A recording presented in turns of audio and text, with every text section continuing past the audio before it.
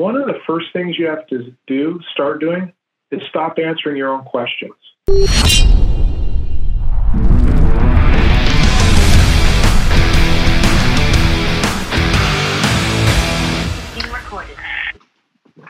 Well, hello, everybody, and welcome to another edition of the Ronin Leadership Podcast. It's Tuesday afternoon now here in Las Vegas, and we're getting ready for a big windstorm, so we had to batten down the hatches a little bit, but I think everything's going to be okay. Thanks to all of you for your comments, and we've seen our subscribership has really gone up in the last 6 months, so thank you for that, and appreciate all of your comments and telling your friends, family, even your enemies about the Ronin Leadership Podcast, so they can learn something from it as well.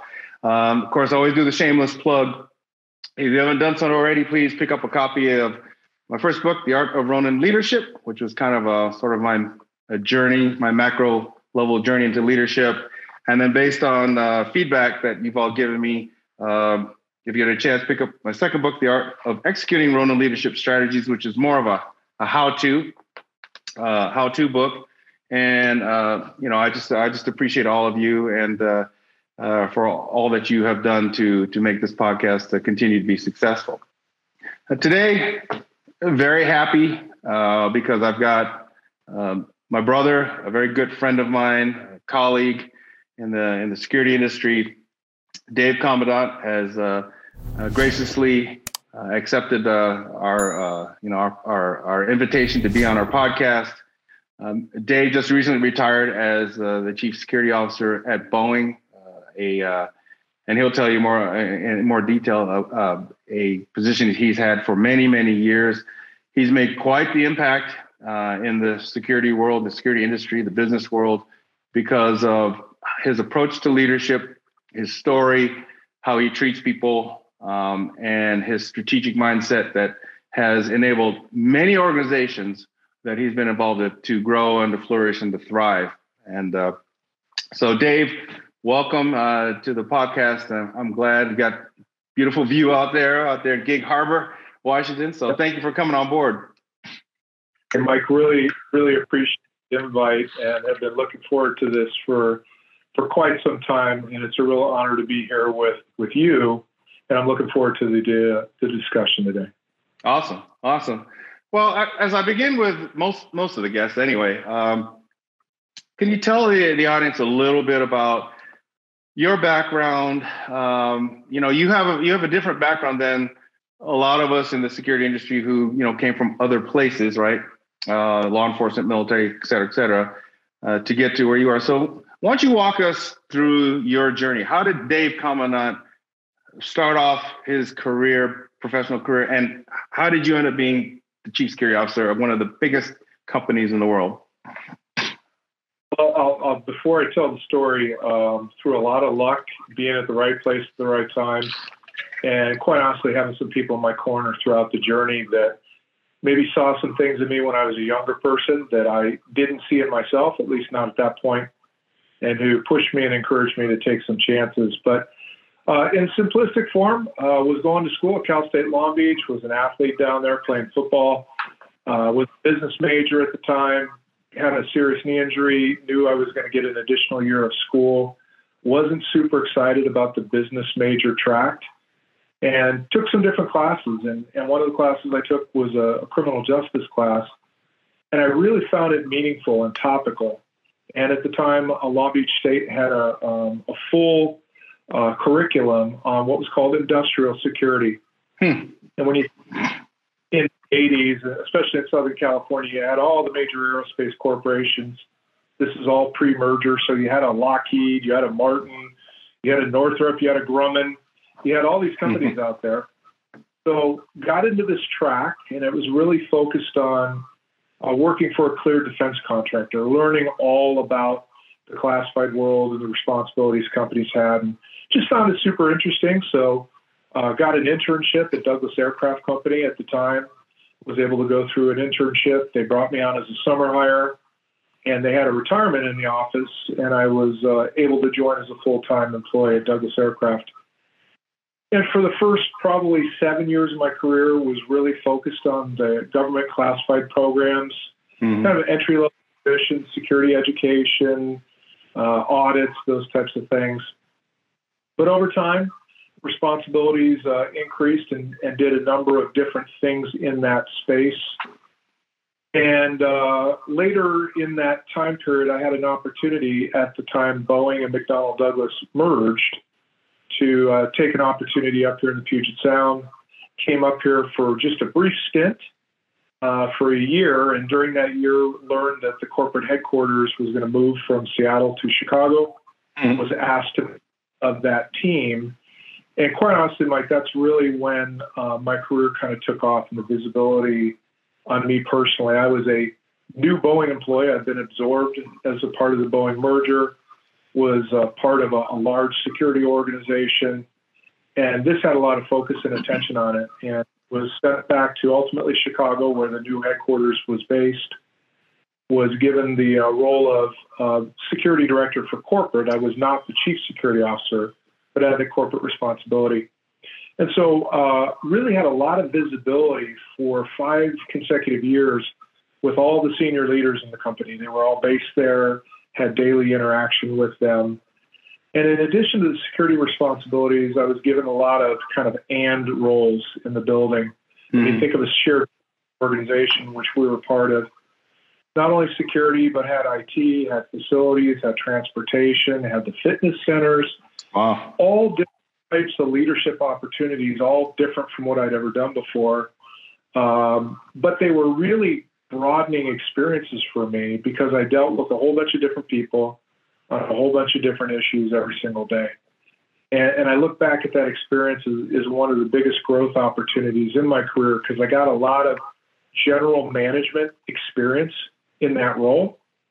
Was there for 5 years, and the chief security officer at the time of Boeing had made the decision he was going to.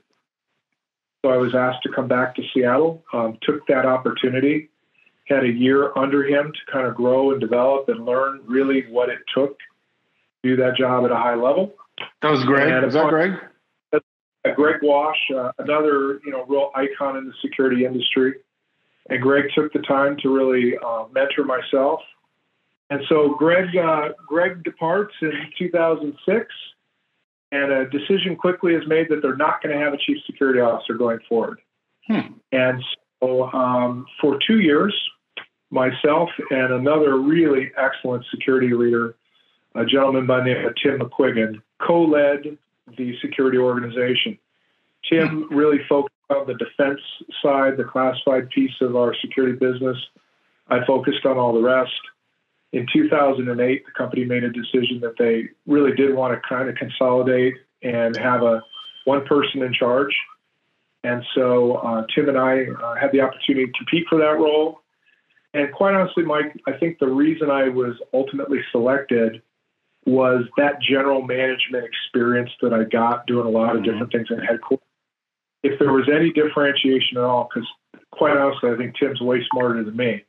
I think it was just the opportunity that I'd done different things and I was able to maybe communicate how the chief security officer role really impacted other parts of the business. And the reason I knew that is because I had some of those other kind of responsibilities back at corporate.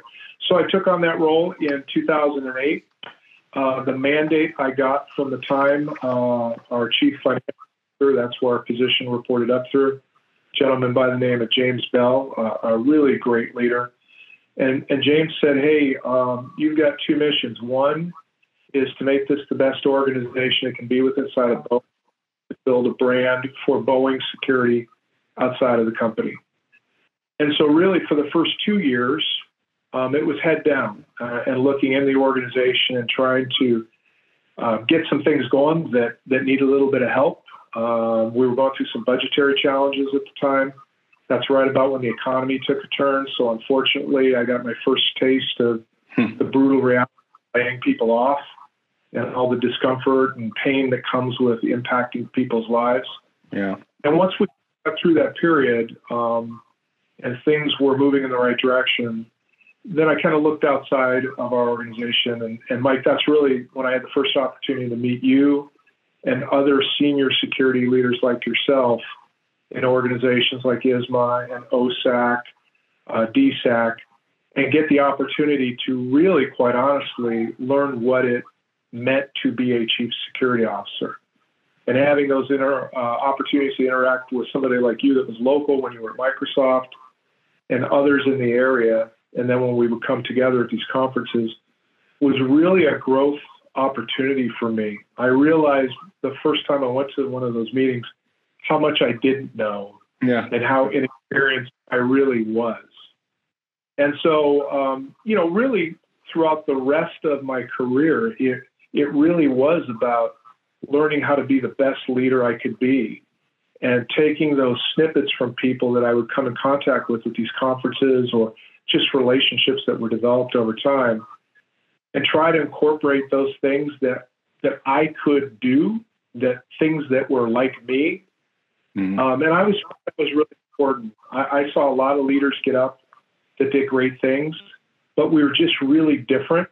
And I knew I could never replicate that style, that type of leadership mode with me. It just wasn't how I led or how I talked or how I thought.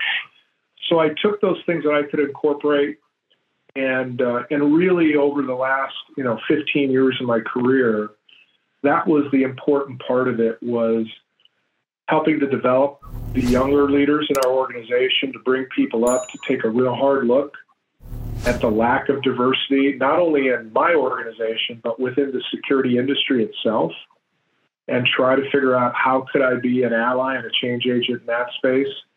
And so that's where the time and focus really was spent. And I got to tell you, it went by really quick those last 15 years or so. And clearly there were all sorts of things that we went through as a company during that time. Our organization grew, it contracted, it grew again. I went through a succession of CEOs based on some challenges that the Boeing company faced and having to learn their leadership styles and what they wanted or didn't want on the position. And last October, it was time to go. I felt like the team was in a great place. I was ready to go on and work differently than I was working at the time. And so it gave me an opportunity when I retired to just step out and do some things that I've always wanted to do, but do them a little bit differently. So in a nutshell, that was 36 years wrapped up. Yeah, I mean, that's quite the journey. It's interesting. You talk about back in Long Beach State. I went to San Jose State, and I remember, like you, I was criminal justice major, and you had three disciplines. You had law enforcement, you had corrections, and you had the industrial stuff. And I remember back then, most of us were in law enforcement. We think, who wants to do that industrial stuff? Little did we know, right? Well, and we did the same thing in Long Beach. You had a police track, a forensics track, kind of a government agency track, and an industry. And I just thought it was really fascinating.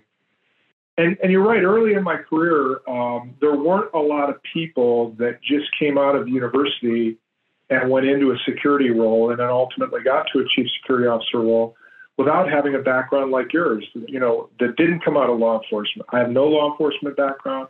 I have no federal government or intelligence agency background. And so when I first got into that role, I didn't necessarily feel part of the club, because the club was made of a lot of people like you that had agency backgrounds or State Department backgrounds or FBI backgrounds, wherever they came from. And there weren't a lot of us that had just kind of come up through the corporate ranks. And I always kind of thought, well, had I been disadvantaged by not going through that background?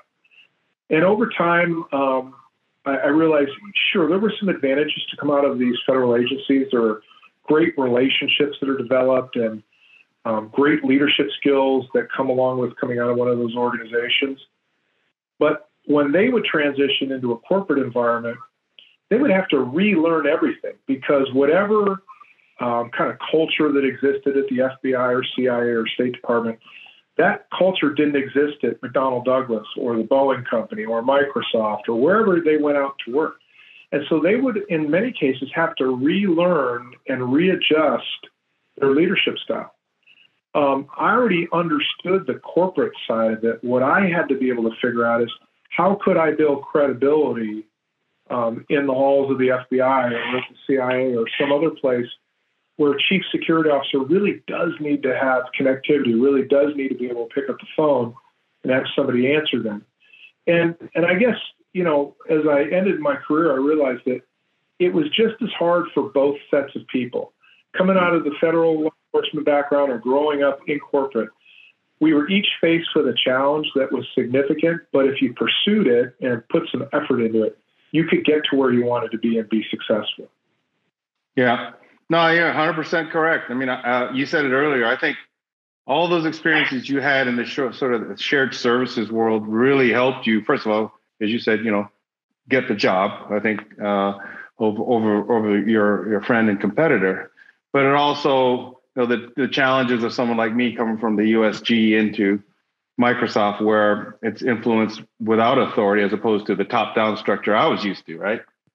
Yeah. So now when we kind of unravel a little bit about your journey. So you are now thrust into this role of running security for Boeing. And a question a lot of people have is, and you kind of touched on a little bit, how do you approach strategy, right? I mean, you got to build a team, you get the C-suite influence. And how did you approach, or how do you approach when someone is like you taking over an organization? What are the steps you look at? Great question. I don't know if I've got a great answer for it, but I'll tell you kind of how I do it. I think everybody approaches strategy a little bit differently. And in full transparency, if I were to kind of Pareto out my skill sets of what I think I do really good, strategy is probably not in the top 2 or 3. And for that is there have been many times in my career where I'll get tactical. I'll see a problem and I want to dive right in and fix it. And I had to kind of teach myself over time, quite frankly, I had to use mentors within my team and outside of my organization to help me slow something down or stop something and take a pause and really think about, what are we trying to do here? How do we want to do it? Do we have the right people to do it? Do we have the right support and capabilities and resources? And if we do, then how are we going to go execute in a successful manner? If we don't, how do we build and acquire all those things that we need to execute on the strategy successfully? So I would say that when I first started out in 2008, when I was the CSO, to when I left in 2022, that strategic leadership piece was a journey. And I don't think I had reached the pinnacle of that. I think every day I was learning on how to be a better strategic leader. And I was blessed because I had some really talented people in that space on my team. Mm-hmm. I was blessed because of colleagues like you, where I could pick up the phone and say, hey, I'm thinking about doing something, and here's kind of my thought process. What do you think? And to be able to have somebody like yourself and others that we both know that have that kind of experience and background to really give you a non-advocate perspective and say, I like that direction, but have you thought of X, Y, and Z? Because those are things that when I went through this, I experienced. Mm-hmm. And so I found it really invaluable in helping me develop that tool set.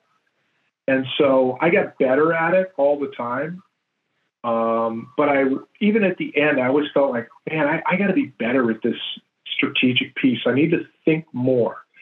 And the one thing that you used to do that I envied, and I was never able to replicate it, mainly because I think it scared me, is you always carved time out of your day to think, to be intentional about thinking about what do you want to do next, whether it's with your team, with an issue you were facing. And I don't think, to be self-critical of myself, quite honestly, I don't think I did enough of that, and I don't think I did enough of that very well. When the chips were down and I needed to come up with something, I could always do that. But I think where I missed the boat a little bit during my tenure was being more intentional about taking half of a Wednesday or half of a Thursday, not taking calls unless it was an emergency, not doing emails unless it was an emergency, and just think about, what do we want to do next? And I think that if I were to go back and start all over again, knowing what I know today, I would start that from day one versus trying to add an add-on, 20 plus years in your career. So it was an area where it's so important. And I was blessed because I had people on my team that did think that way. And so I brought those people together with me and would leverage their skills and talents, and we would work collaboratively. And in some ways, that was a little bit of a win for me because those people knew that they had influence with me. Mm-hmm. And it gave them a sense that they were helping to set the strategic direction for the organization also, that they were helping to run this. And it was a big organization, this big security organization. So where I might have failed a little bit, reaching into the team and pulling on people who I knew had that skill set, having them help me, I think that was a good kind of supplement to help there. And it gave them a sense of ownership and a sense of, hey, I really play a role in this organization, and he listens to me, and I'm helping to set the course going forward. So it was a trade-off that, in my case, worked pretty well. Yeah. Yeah. No, I mean, you're right. I mean, everyone approaches strategy in a different manner, right? And what works for one person doesn't necessarily work for another, but you can still get to the same goals. Something that and I appreciate your transparency about that. Something that you said kind of struck me because I think it's parallel to my experience. I always said I could always figure things out, right? Got to Microsoft, I'll figure it out. But I didn't know jack about the organization at large, Microsoft, right? And so my then boss, Charlie McNerney, gave me a mentor outside of my organization. And you mentioned people that have helped influence you outside of the security organization, correct? Yeah, it was really important. The one thing that I wanted to do is I wanted to run the security organization like any other business within the Boeing company. I wanted to sound the same. I wanted to have the same kind of charts. I wanted to demystify what we did. And that was probably one of the things I took over from Greg. There was a lack of understanding about what our organization did, the capabilities we had, the risks that we mitigated, the proactive nature of some of the programs that we had. And so that was really important to me to be able to showcase that and be able to show what our people were doing. Mm-hmm. But I also out to peers, both senior to me and at the same level, and just really ask them about their leadership journeys and what worked for them and mistakes that they had made, how they had recovered from them. And that was always really important to me because I never felt like I had all the answers. Mm-hmm. And I always felt that any question I have, somebody in this company has done it and has an answer. And it just was about being willing to pick up the phone and make yourself a little bit vulnerable and call Mike Howard, the director of operations, or whoever you were calling, and to say, hey, I need some help on this. I've never done it before, or the last time I did it poorly, and I don't want to go down that path again. And I know that you do this on a regular basis. How would you do it, and the why?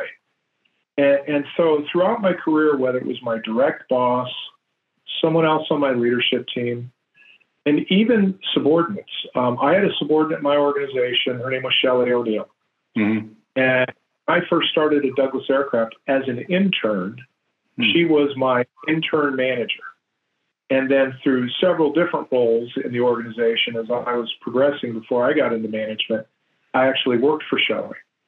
And because of health issues in her life and family choices she made, she had all the capability in the world. She probably could have been CSO easily, but she made the decision she was going to put family first.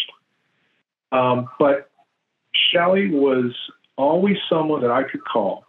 She was not impressed with our org chart, and she would tell me exactly what I needed to hear, not what I wanted to hear, but what I needed to hear. And if something wasn't going well in the organization, and I had been led to believe maybe that it was going along smoothly, she would call me and say, "This is a train wreck," or "You didn't communicate effectively in this meeting. You probably need to do something different going forward." And so I valued that so much because I knew, first of all, she had my best interest at heart.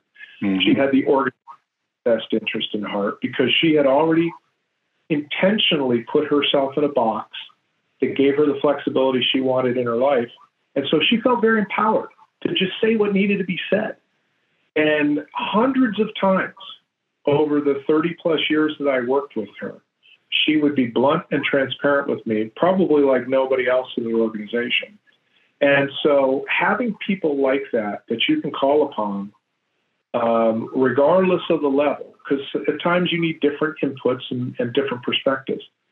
But I think it's really, really important to have that. And I felt very lucky throughout my career. And they changed over time. People left, new people came in. Mm-hmm. I always had at least 4 or 5 people in the company that I felt like I could reach out at any time and say, "I need help," or "What do you think?" And I would get the kind of input that I was seeking. Yeah, no, that's outstanding. Having someone like that give you honest feedback can be painful sometimes, but it definitely hit you in the right direction, right? And it was a lot of times, man, I got to tell you. But I think I always thrived on, I knew what I did well. I always wanted to know what my blind spots were. Mm-hmm. And so when people were willing to tell me what my blind spots were, that was golden to me. And like yourself, Mike, I know you guys would do this. You get your employee surveys every year, right? And give your team an opportunity to rate you and, your organization. And we would get those surveys back. There would always be a lot of fanfare and to do about it at Boeing. And the first thing I would do was go to the comments section. Mm-hmm. And I would read every single comment. And there were times where I would get, 1,000 different comments because the entire organization would tree up to me. And I wasn't really interested in the attaboy comments. I was interested in the "you suck" comments. Yeah. Because I wanted, why did they feel that way? Was I not an effective communicator? Was I not transparent? Did I not execute on something? Did I break a commitment I made to a team or an organization that was part of my team? Those were the nuggets. Those were the important things to me. And that's where I spent my time and energy throughout the remainder of that year, is to try to go back and how do I make these things better? How do I fix this situation? The other stuff is nice to hear, but quite honestly, it was not that valuable to me. It was the really painful stuff that was valuable. I think that's really great for people who are listening to this podcast to hear you say that, someone, of your stature, someone who's gone through what you've gone through.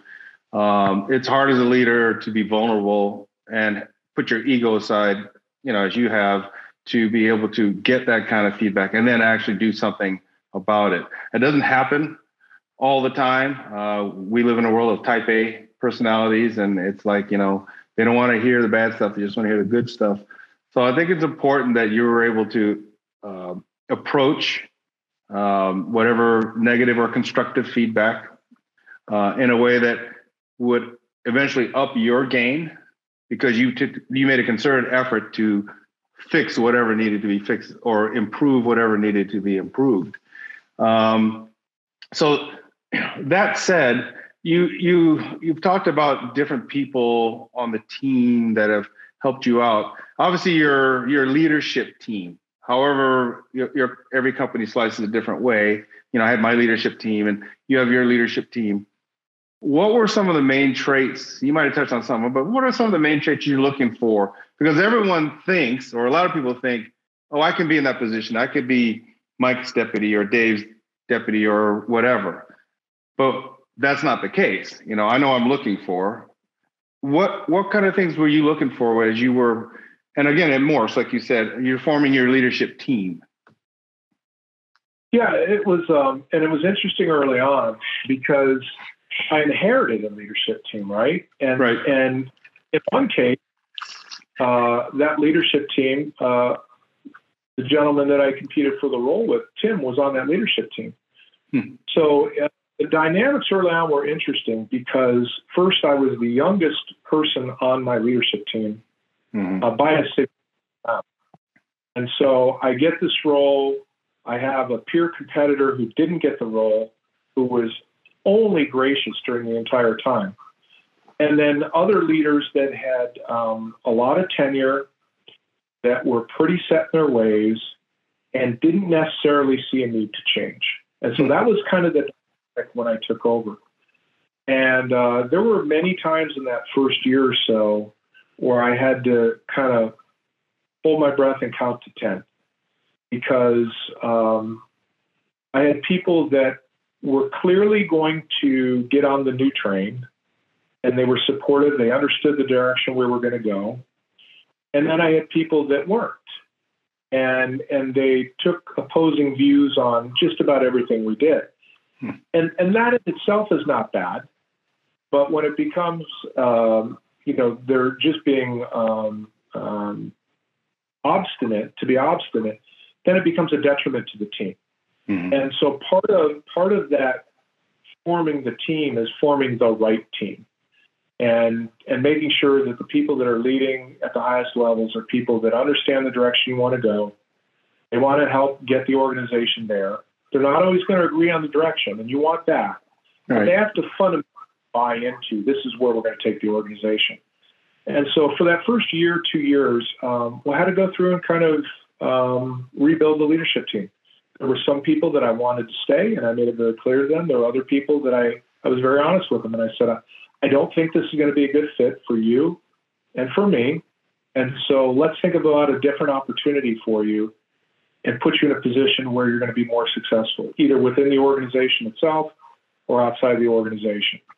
And for the most part, we were pretty successful in that. And then once the team came together, I'm a very red type person. If we sit down and we got a problem, and we need to make a decision, I'm going to make a decision.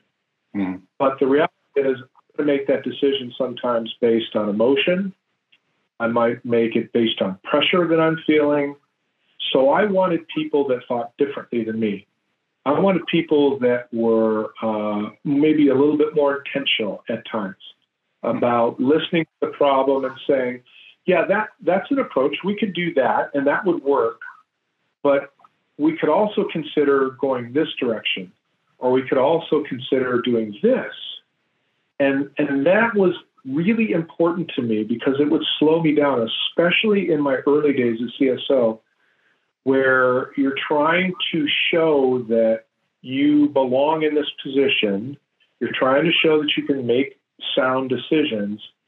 And so you're trying to do some of that at pace and at speed that maybe for someone with the experience I had at that point was too fast. And so I wanted more tenured, more experienced people to be able to say, let's slow this train down. Let's pump the brakes a little bit. There's 3 other things we could do. And that was invaluable to me throughout my career, is having those kind of people on the team that would look at a problem very differently than I would look at. And towards the end of my career, it was always fun. I always knew the buzzwords were, hey, Dave, I'm sure you've already considered this, but their way of saying you haven't considered this, but you should. But you should. And so I wanted people like that on the team. I wanted to have a diversity of thought, diversity of experience on the team, because I always felt like in collaboration, we would always find the best path forward. And the one thing I really treasured about my leadership team is once we made a decision, everybody was on board. There was no guerrilla warfare, meaning people didn't leave that room and then go out and kind of try to sabotage the decision. We had all those discussions in the room. Everybody had the opportunity to have their voice heard, have their perspective heard. But once we said, okay, we're going to go north, everybody needed to go north. And I was always really proud that the team would go north and they would do everything they could to execute and make sure we got to that direction. Yeah, I mean, it was good on you to to give everyone a voice, and knowing that if you felt that you were proven wrong in terms of your course, you were willing to course correct, and I think that means a lot to teams, because they don't always see that. A lot of times they get, all right, give me your input, but then the boss is ready to make the decision no matter what your input is, right? And Mike, that was a lesson I learned probably at the 10-year mark of my CSO career, a little bit earlier than that. We were going through annual performance reviews, and we had just started this kind of new process at Boeing called a stop, start, continue, where when you were going to review, you would ask your subordinate, hey, what do you want me to stop doing? What do you want me to start doing? What do you want me to continue? And so the first time you go through this process, it's pretty awkward with people. You get the, oh gosh, boss, you're doing a great job. Oh, you don't need to do anything different, right? And so one of the coaching points that we were given when we were kind of first exposed to this was ask the question and then stop talking. Even if there's a 30, 40, 1 minute uncomfortable pause, create that trust and dialogue that your team knows that you really do want to hear their input. And so I was doing that with one of my senior managers, a lady by the name of Pam Dost. And Pam was a very transparent leader. You always knew what was on her mind. And she would always call me Chief. And she said, hey, Chief, one of the first things you have to start doing is stop answering your own questions. And she said, so staff meeting, what you'll do is you'll ask for everybody's input. And then before anybody gets a chance to say what their thought is, you'll give your perspective on what we should do. And she goes, have you ever noticed that nobody responds when you do that? What you need to do is ask the question and then not say anything and let everybody have a voice and then weigh in at the end. And, as simple as that is, Mike, it was like profound for me because I thought about it and I'm like, you know what? I do that a lot. I have to stop doing that. Yeah. And so I started this practice and I maintained it to the day I walked out the door, where I would ask a question and I would shut my mouth. And I can't tell you in how many all hands meetings or employee meetings where it might be me and 30 or 40 of the team, I might be out at site visiting, and I would ask them, what's not working in the organization? And I would stop talking. And 30 seconds would go by, 40 seconds would go by, a minute would go by. It would get uncomfortable in the room.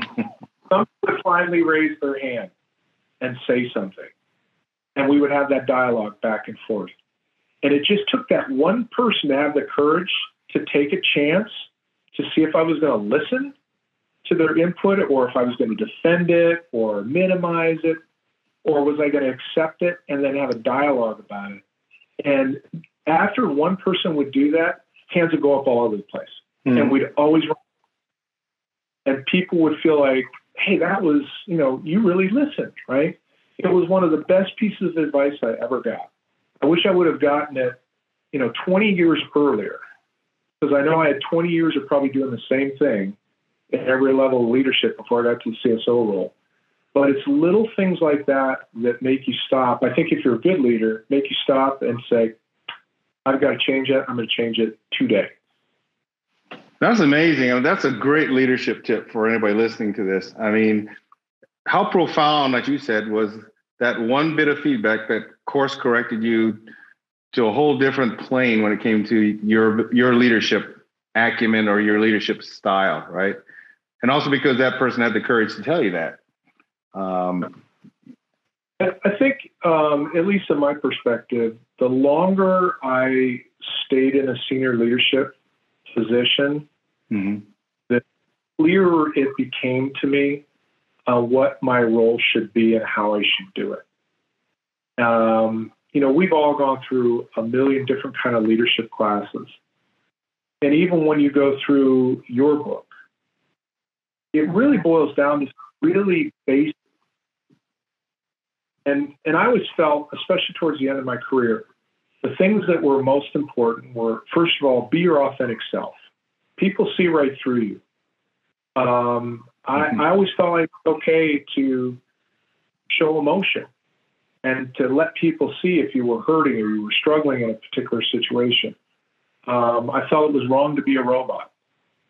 People could better empathize with struggles and challenges and decisions you were making if they could see that they were impacting you. I think that was the first thing, was to be authentic. The second thing was be communicative. I remember when I was not at any level of leadership and I was on the layoff list at one point at Douglas Aircraft. We were going through a downsizing. And my boss had told me, hey, you could be at risk here. And so I'm 26 years old. I've got a wife and 2 kids, and I'm wondering if I'm going to have a job. And I just remember, and I had a cubicle. I joke about this. I had the last cubicle before you entered the hallway to go into the restroom. So I would see everybody multiple times a day, right? They would all walk past me. And when times were good, everybody would stop by and chit-chat and how are things? How was your weekend? Well, I remember during this period when not only myself, but others in the organization were at risk, people would kind of keep their head down. They would avoid you. They wouldn't make eye contact. And I would sit at my cubicle going, what do they know that I don't know? Why won't someone just talk to me and tell me what's going to happen? Good, bad, or indifferent. I don't care. Just let me know what's happening. And I always carried that with me when I was in any level of leadership. I was going to communicate with my team. They were going to know everything that I knew that I could possibly share with them. And if somebody was at risk, I'd let them know, hey, Mike, through no fault of your own, through budget reductions, we're going to make some cuts, and we're going to take some cuts in your area, and there's a good chance that you might not have a position here. Mm-hmm. And so I'm telling you today so that you can that's not a guarantee. There's a lot of things that can change, but I'm letting you know now so that you can make some decisions for yourself and that you're not caught off guard. And as hard as those discussions were, and sometimes initially people reacted really with anger and hurt and pain, all the natural reactions. But regardless of what the outcome was, a lot of times they came off the list, or even if they were finally laid off, they would come back and they would say, I don't agree with the decision, but I appreciated how you communicated with me. I felt like you respected me enough to tell me what was going on.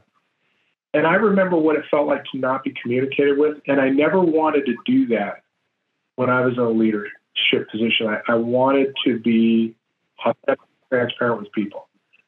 And then for me, the final was always about being respectful. Mm-hmm. People would kind of sometimes, especially at the lower levels, they would almost be starstruck. They were going to come into your office, or you responded to one of their emails, or you called on them in an all-hands meeting. And I would remind people all the time, I wasn't born a vice president. I started out at entry-level security. Well, actually, I started out as an intern. Right. And the internship program in those days was not like how we treat interns at all these companies today, where they're like Division I athletes, right? And we wine and dine. There were many days where I was in a file room or in a storage closet organizing Sharpies by color and stuff like that.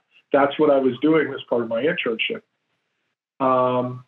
But I always wanted people to feel respected, because I had the opportunity to progress through a lot of different levels into a management job. And I knew how difficult some of these jobs were and what it took to do some of them. And so I always wanted people to feel like I had empathy for them and that I understood what it took for them to do what they did. And so, respect, being your authentic self, and being an honest communicator, to me, if you can do those 3 things pretty well, you can be a heck of a leader. Yeah. I mean, those are hard situations, which begs the question, because I love your approach. There's been a lot of horror stories recently. I think I wrote a blog article on it about a week ago about how people are getting laid off in companies nowadays. I mean, it's impersonal. They found out through Twitter, or they found out when their card access doesn't work. Or a friend of mine just found out, about a week or 2 weeks ago at Microsoft to log in on a Teams meeting, and then they were told, right? I think that's the coward's way out. I think people need to be told face to face with a real life human being. But you face that obviously a lot of times at Boeing, or enough times to know that, what's probably the right way to treat people. I agree with you 100%. And I think that, anytime you're in a senior leadership position, you're going to have to go execute on a company strategy. And every company goes through great times and every company goes through difficult times. And if you're blessed enough to go through your entire career and not have to lay someone off, more power to you. I was not in that position. I went through 5 major layoffs during my 14-year tenure. And to me, there was nothing more gut-wrenching, because the reality is you're playing God at that point, right? Every company has a process that you go through to determine what positions are going to be downsized. And you get to a point where you achieve and I always hated this, you had to get to a number. Yeah. Those number people, and those people had families, they had personal situations, they had medical issues. And you would get to that number, and then it was time to have the discussion. And, those were the things that I agonized over. And I can remember a couple situations where we had to do something like that. It might have been kind of a special project. We were moving work someplace. The jobs weren't going to follow. But we weren't allowed at that point to talk to anybody. And quite honestly, I struggled with that immensely, because I always felt like if we're going to impact somebody's life, then we owe them, information to allow them to make the right decision for themselves. And we owe it to them at the earliest possible moment. And I think there's nothing worse, and I was put in this position a couple times, where you're telling somebody something on a Friday and you're executing on it within several weeks. And the reality is, they're going to be in shock for the first week trying to figure out, what am I going to do, right? Yeah. And I would just encourage any leader out there that has to go through these kind of downsizing situations to be as transparent as you can be, as empathetic as you can be, but also share the information at the first opportunity. And I know, the HR people and the legal people are going to say, oh, no, you can't say anything. And I'm not encouraging you to break any company rule. Right. But I'm encouraging people to sit back and think about, if you were the person on the other side of that chair and that information is being delivered to you, when would you want to know about it? So, there are ways you can communicate. But I think it's really imperative that you're honest with people and you give them that first opportunity to know that this may not go in your favor. So start thinking about what you might want to do. Or, I know we've got work in a different part of the company. I'm going to start making calls on your behalf right now. Would you be willing to do that? And that's part of it too. People will always make a personal choice. They may not want to work on a lateral role. Sometimes there's a position they could step down a level and move back into. Right. For some people, that's okay. For other people, that's not okay. But I think as long as people see that you are really trying to help them, at the end of the day, they respect you for that. And they will walk away knowing that you did your best to help them. Yeah. No, amen to that. You have to, people have to have hope, Yeah. They have to have hope that things will eventually get better, even though it looks pretty bleak right now. It's interesting when you look at your career. So very successful at Boeing, but then there's this other aspect of Dave Commandant's career. There's the industry aspect, right? Now, I thought I really got involved in the industry. You took it on steroids. You got involved in a lot of different organizations and a lot of leadership positions. I guess 2 questions. One, what made you go down that path? And 2, what are the benefits that you accrued as a leader for being part of different industry organizations? What could you glean for those that you could bring back to your day job at Boeing? Yeah, really, really good question. I don't know if I have a great answer for it, but I'll take a shot. I think was the mandate I got from James Bell, and that was to build a brand outside of the Boeing security organization. And we had kind of disappeared in some ways from a visibility perspective in things like OSAC. DSAC was just kicking off. ISMA, but we weren't part of it. And so part of this early on was just to get my foot in the door and to kind of check the box for my big boss that we were out and you know, the Boeing name was in these certain organizations.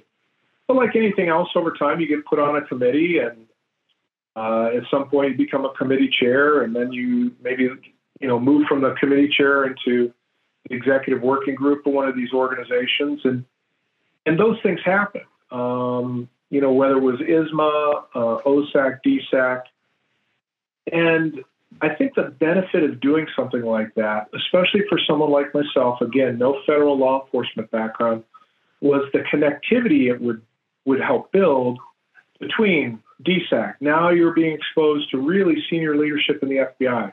You're getting to meet all the executive assistant directors, the director. Within OSAC, you're getting to meet just tons and tons of people, not only within the private sector security community, but in the faith-based security community, academia, NGOs. And it just opens so many more doors and ideas for yourself. And it's fun. You know, you sell yourself short on this, Mike, but I think most people know you played a key role in a lot of these organizations too. And I think you would agree.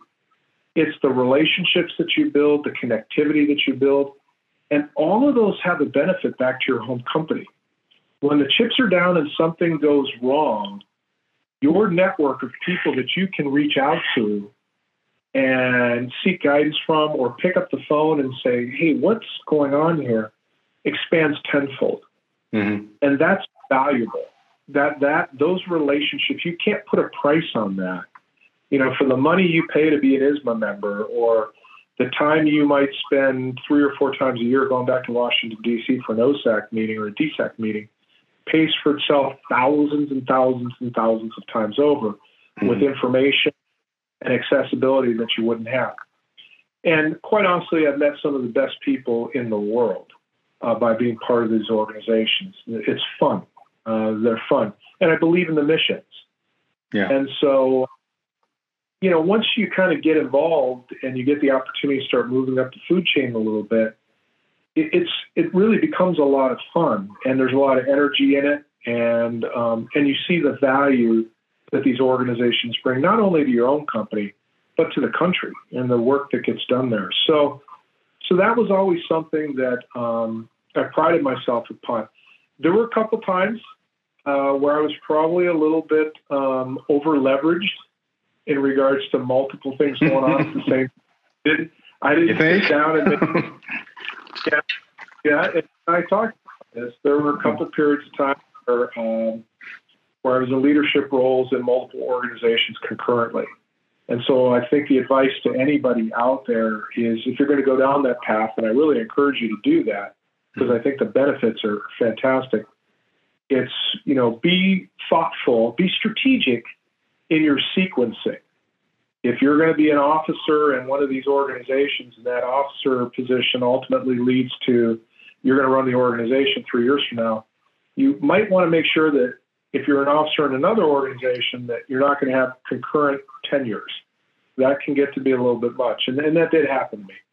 It was not insurmountable, but in full transparency, I think that when you're leading one of these organizations, whether you're a committee chair, you're on an executive working group, is you want to bring the very best you that you can bring. You want to give that organization everything you can give.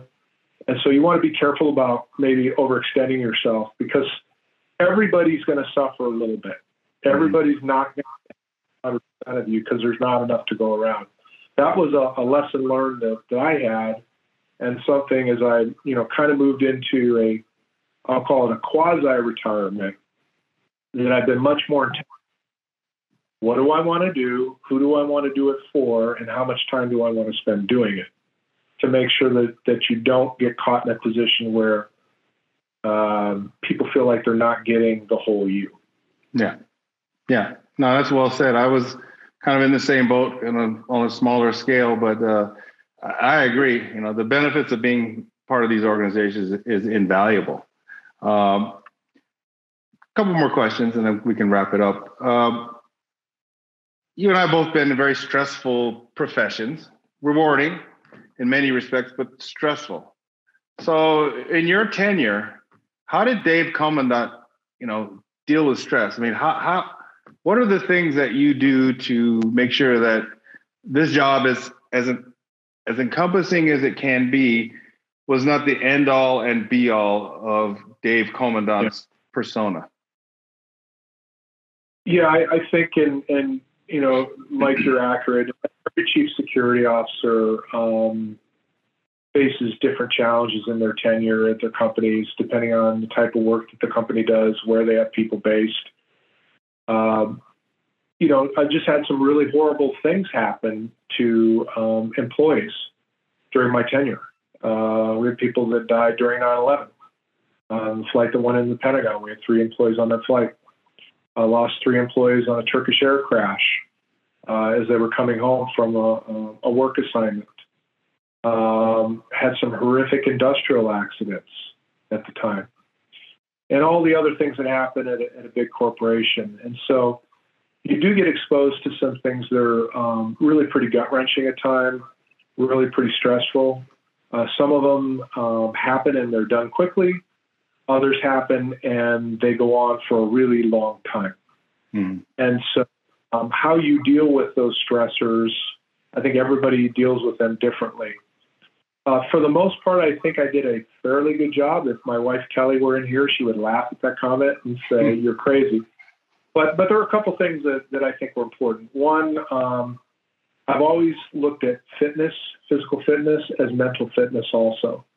Meaning, no matter what was going on, if I could go out and run on the treadmill, walk, lift weights, ride the Peloton bike, do something that would, really kind of tax me physically, it always helped me with the mental aspect of it. No matter how bad something was, I felt like my battery recharged enough to where I could continue to deal with that issue in a healthy way.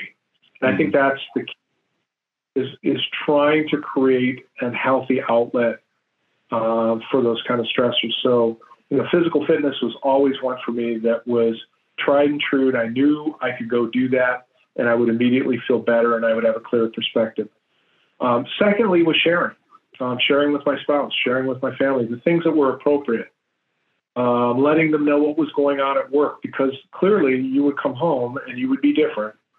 And that different could be, you might be short with somebody, you might be quiet, you might be inattentive. Mm-hmm. And so being transparent enough where they knew, hey, something's going on with dad, or something's going on with my spouse here, and sharing as much as you could that was appropriate.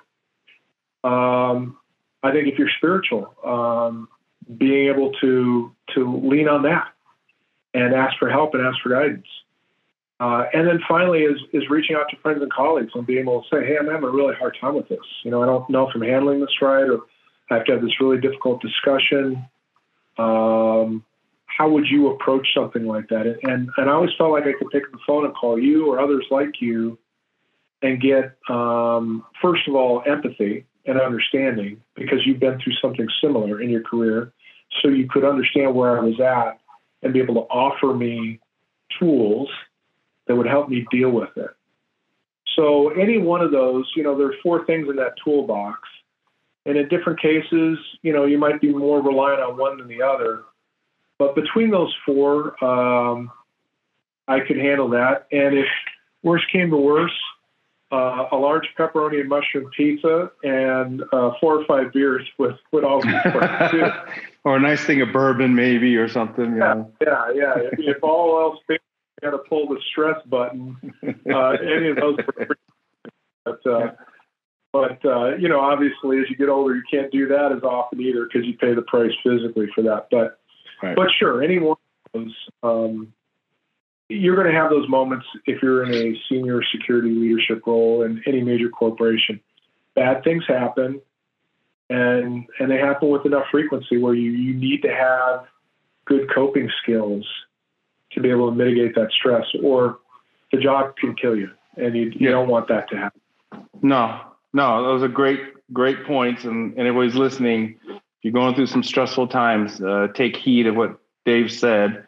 And you're right about, having people you can rely on. I mean, there was a certain point in my time when I was going through some hard times, and you were the first one to come reach out to me and tell me that, if I needed any help. And that always meant a lot to me. And so I always remember that. I guess the last question before we wrap it up is, in our particular industry, but I think it transcends it transcends the security industry. So the whole idea for ever since we've been on board is, okay, how do you show value add to the C-suite? How you become a business enabler? All the buzzwords, seat at the table. From your optic, if you take our industry writ large, do you think we've moved the dial to any great extent that we're getting traction? And are you hopeful for the future that we can actually achieve what we say we want to achieve in that regard? I'm a half full guy, so I think we've gotten better, but I don't think we're nearly as good as we need to be. And I'll give you an example of that. I think that when you look across our industry right now, you see a lot of convergence between the CSO position and the CISO position. Mm-hmm. And there's nothing wrong with that. In many cases, it makes perfect sense for a particular company. But in some cases, it's because the chief security officer has maybe not done a good job articulating the value that their organization brings to the company. And so the natural question is, well, how do you articulate that value? And different companies have different cultures and different ways of doing things. But at the end of the day, you've got to be able to measure things. You've got to be able to take something, measure it, and quantify what is it doing for you. Because you're making an investment in something, right? You're making a people investment in something. You're buying software for something. You got physical brick and mortar. You've got capital assets that you purchased. And so if you're a CEO sitting wherever you're sitting, you want to be able to sit down with your chief security officer and feel like whatever percentage of total revenue he or she, as the CEO, is spending on security in that company, that you're being a good steward of that. And so one of the things that we did in about the 2010 timeframe, we went out and contracted with the Security Executive Council to have them come in and help teach us how to put together a suite of value metrics that would help us tell the story. And they sent two really senior, tenured, retired CSOs, and they spent many months with my team. And I always remember the debrief. So we all pack into the room and sit down, and I won't repeat the names to protect the guilty, but the statement was basically, you've got an incredible organization with incredible stories, but you suck at telling them. That was the executive.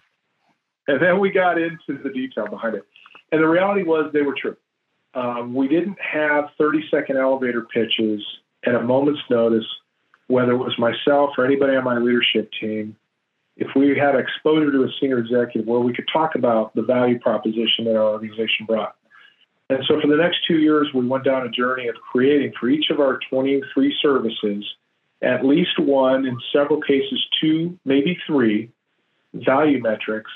And we had a complete deck where if someone wanted to sit down and talk about our fire department, and Boeing has the largest private fire department in the United States, if someone wanted to talk about our fire department and why we spent X amount of dollars on it each year, I could go through and talk about the number of emergency responses that we had each year. That's interesting, but it doesn't tell you anything, right? That's counting. You're counting numbers. What I would then do is say, out of those responses, X percentage were significant cardiac events. And out of those significant cardiac events, X percentage of those people survived, 70% or more, because our firefighters were able to get to them within 3 minutes or less. And if you can do that, you have a 70% survival rate.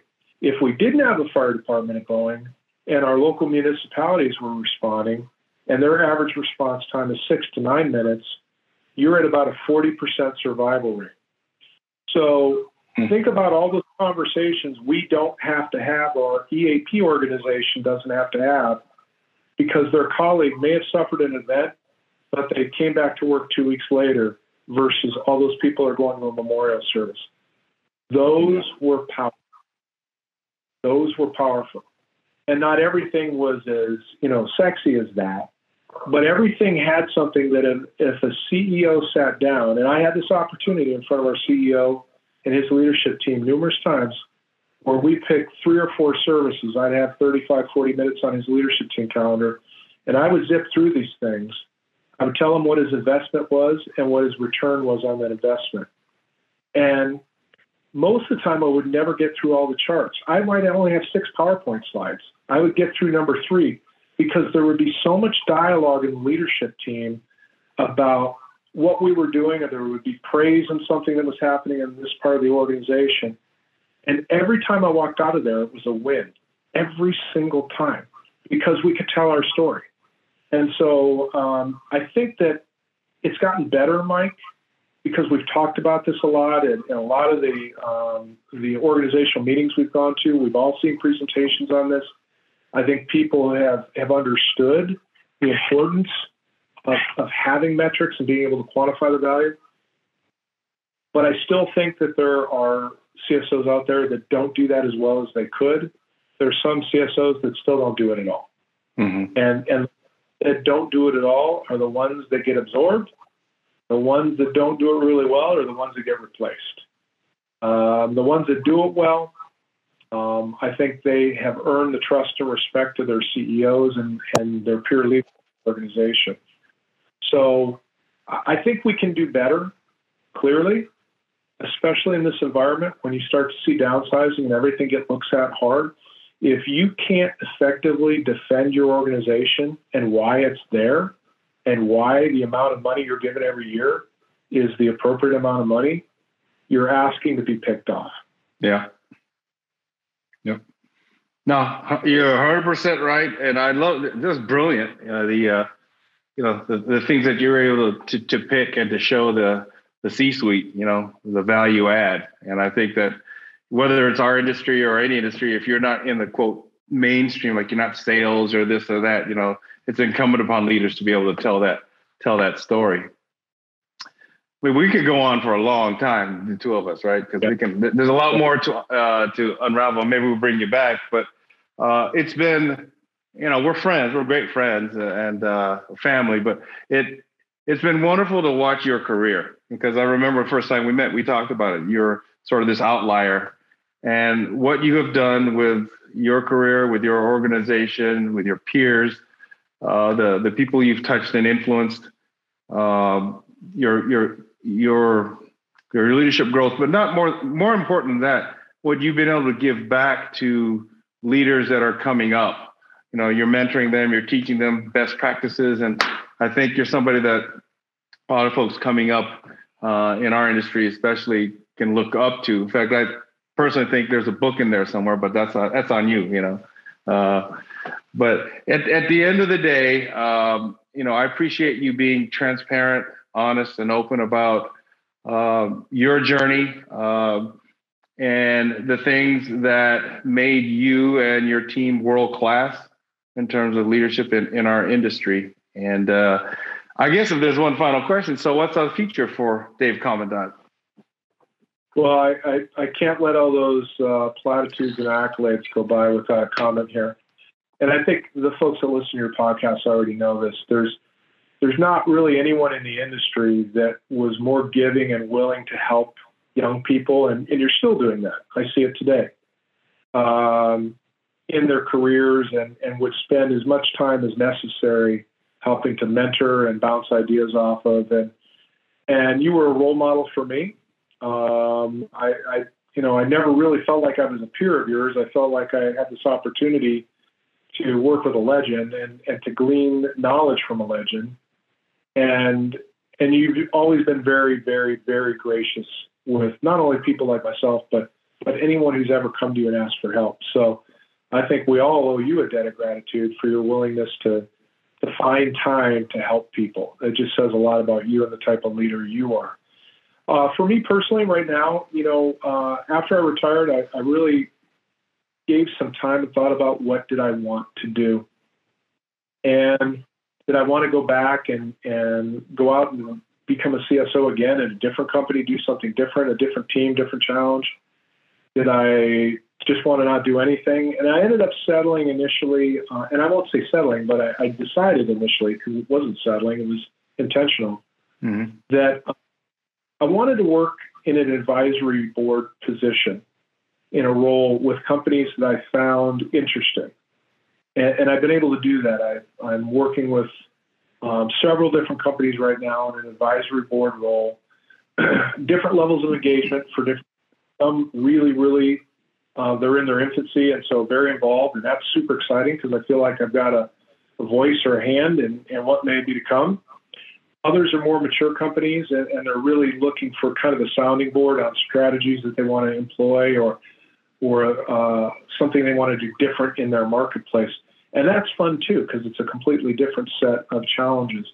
But I really find that rewarding. It's thoughtful work, but it's different work. And create some flexibility for me, which is what I wanted to do. I've worked full time for 36 years plus. And I wanted to be able to have some flexibility in my life and do some things that I wasn't able to do during these past 36 years. As you know, I've been dealing with this shoulder injury and repair and re-repair and kind of at the point now where that's all behind me. And so, staying engaged in the community, staying engaged in some of these organizations, doing some of this advisory board work is exactly where I wanted to be. It's exactly my space where I think I can continue to add a little bit of value. And I'm having a heck of a lot of fun, Mike. I got to be honest with you. It's a lot of fun. So that's what I'm going to be doing, at least for the foreseeable future. At some point, I'll probably wake up one day and say, yeah, I don't want to do that. I just want to do X, Y, and Z from now on. But I don't see that in the near term. So I think you're stuck with me for a while longer. No, that's great. I mean, we worked so hard over the years to get to the point, as you said, you can do what you want to do and still make a contribution. So, I appreciate you taking the time. I appreciate the words that you said about me. And I think we've been very blessed in this industry to have you as one of our major leaders. So thanks for taking the time out of your still busy day, but more flexible, to talk to us.